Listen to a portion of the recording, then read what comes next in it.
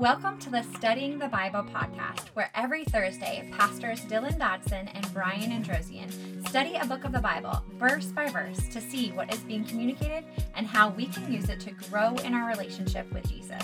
We pray that today's podcast can help you grow just a little bit closer to Christ. Welcome back to our Bible study through the book of Galatians. Today we're going to be in Galatians chapter 1, verses 11 through 24. Just a recap from our first session, what we're looking at in the book of Galatians is Paul's writing to the churches in Galatia because Jewish believers are telling the Gentile believers that they have to perform all the same rituals that the Jewish people did to truly be followers of God. So things like circumcision, keeping kosher, keeping the Sabbath, all these things that are outlined in the Torah that the Jewish people had always kept. They're telling the Gentile believers now that to be accepted by God, to experience salvation, they have to do all these same things that the Jewish people had done before Jesus came. And Paul is writing to the churches to tell them that basically they need Jesus alone. That because of Jesus, we're no longer required to follow the laws of the Torah, and the people that are not Jewish, that were not under the law, they don't have to kind of adopt or adapt to these laws in order to be accepted by Jesus. So Paul started off in chapter 1 with a defense of himself. He's telling them that he's an apostle of Jesus Christ. He was not made an apostle by men, but he experienced these things from Jesus himself. And clearly people were questioning his authority and his apostleship. So he started giving a defense of himself at the beginning of chapter 1 and continues this thought as we continue in chapter 1 today. So as we jump in today, we're going to be in Galatians chapter 1, starting in verses 11 and 12, and it says this. It says, "For I want you to know, brothers and sisters, that the gospel preached by me is not of human origin. For I did not receive it from a human source, and I was not taught it, but it came by a revelation of Jesus Christ." So Paul is continuing his previous thought that the gospel he is preaching came directly from Jesus. It's not something that was delivered to him secondhand. He didn't learn this from people, but it was revealed by Jesus himself. And this is what differentiates Paul from the other teachers that have been spreading these false ideas that the Gentiles needed to assimilate to the Jewish ways of life. See, Paul is telling them that he did not learn any of this from men. He was not taught this by anybody else. He didn't learn this from men. He wasn't taught it, but it was revealed to him by Jesus Christ himself. Now, the translation we read says that it was revealed by Jesus himself, and this word that Paul uses is where we get the word apocalypse from. And what this means is that it was something that was previously hidden was now revealed. So this thing that Paul didn't know that was hidden from him before was revealed to him by Jesus. So this wasn't something that he was taught by men, but it was something that Jesus revealed to him. Then he continues in verses 13 and 14. He says, "For you have heard about my former way of life in Judaism. I intensely persecuted God's church and tried to destroy it. I advanced in Judaism beyond many contemporaries among my people because I was extremely zealous for the traditions of my ancestors." So here we get a little bit of a background about Paul, which the readers in Galatia would have already known, but especially if you haven't read the book of Acts, it helps to get a little bit of an idea of Paul's background here. See, we know that Paul persecuted Christians before he encountered Jesus, but I think we can often forget that Paul, or known as Saul at the time, before his name was changed, before he encountered Jesus, that he was an extremely religious man. He practiced Judaism, and he had an extreme devotion, and that's what led to this persecution. See, the zeal he's referring to is not simply just kind of devotion in the way that we feel like we're devoted to something today, but it was a devotion so extreme that it would often lead to violence. His zeal led him to try and rid the Jewish world of wickedness, and since he did not believe that Jesus himself was the coming Messiah, he persecuted those that followed Jesus. And in his mind, they were following a false Messiah. So he was an extremely religious man, and he thought that these people that were following Jesus, they were following a false Messiah who was kind of polluting the Jewish way of life and of thinking, and that they were expecting this coming Messiah, but Jesus wasn't him.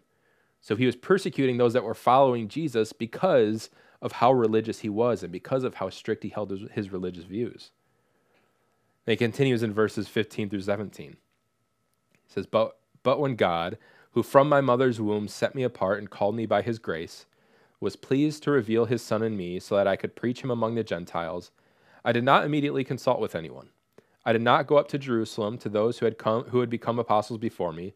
Instead, I went to Arabia and came back to Damascus. So what we have to remember here is that Paul was not converted in the way that we think of it today.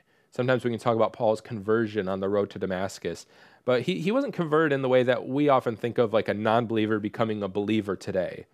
On the road to Damascus, Paul wasn't changed from like an atheist or a non-believer to a believer. See, he had always worshipped the God of Israel and expected a coming Messiah. However, he wasn't expecting the Messiah to come in the way that Jesus did.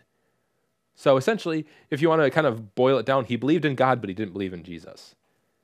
And we know that Paul was a devout follower of God if we look at the book of Acts, which outlines his life really well. But we can also see it in how well he knew the Hebrew Bible, and we can see how well he knew the Hebrew Bible just from these couple verses we just read.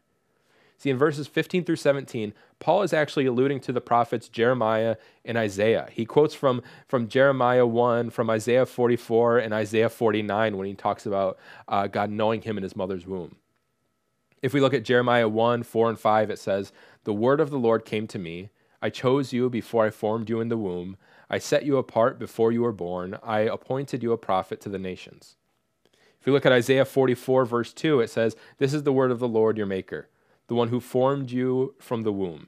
He will help you. Do not fear, Jacob my servant, Jeshurun, whom I have chosen." Isaiah 49:1 says, "Coasts and islands, listen to distant peoples, pay attention.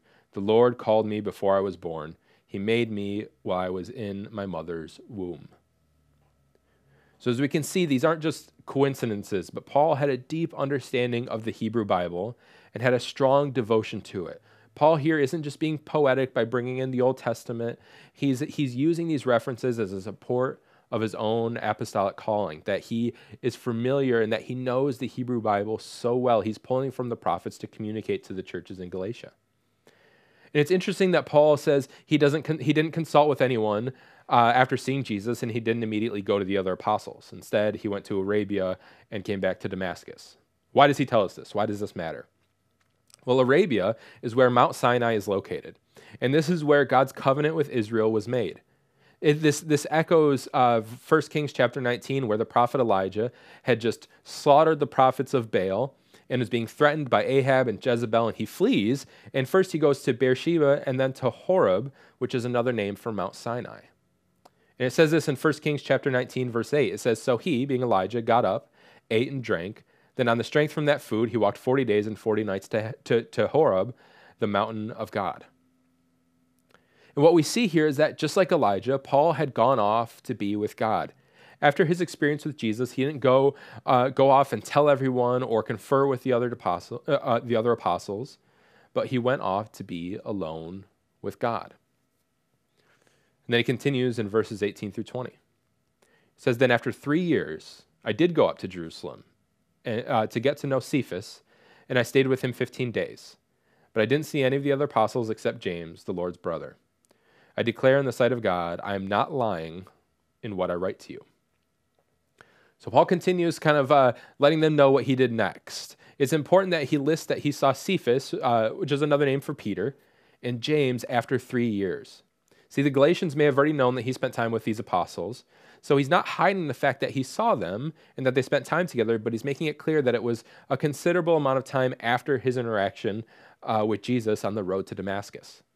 He did not get this information from James or Peter, but he did see them. So he's not hiding the fact that he saw them, but he wants to make it clear this was after a considerable period of time. So he doesn't want them to be confused that maybe he actually got this information from Peter and James, but he's saying, no, I saw them, but it was after after this had already been revealed to me from Jesus himself.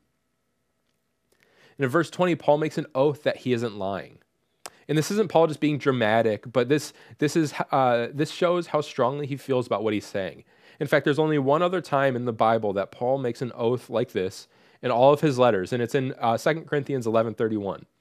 See, these aren't words that Paul just throws around lightly. We don't see him saying this often, but he's serious about them knowing that he's telling them the truth. Then he continues in verses 21 through 24 as we wrap up this section. It says, "Afterward, I went to the regions of Syria and Cilicia. I remained personally unknown to the Judean churches that are in Christ. They simply kept hearing, "He who formerly persecuted us now preaches the faith he once tried to destroy," and they glorified God because of me. So Paul is telling them that he was still relatively unknown at this time. All the Judean churches knew that this person, Saul, who had been persecuting Christians, is now preaching the same faith that he was once working against, and they glorified God because of that. But he's telling them that he was still relatively unknown at the time. What he was doing, his name hadn't really spread, but they had kind of heard the rumors of what was going on. So as we look at this section, as we wrap up this short section of Galatians chapter 1, it's easy to look at this section and wonder, why does this matter? Why does this matter to us today? Sure, it makes sense why it mattered to the Galatian churches, but Paul is still essentially just offering a defense of himself and telling us a bit about his journey. So why do we care? Why does this matter to us today?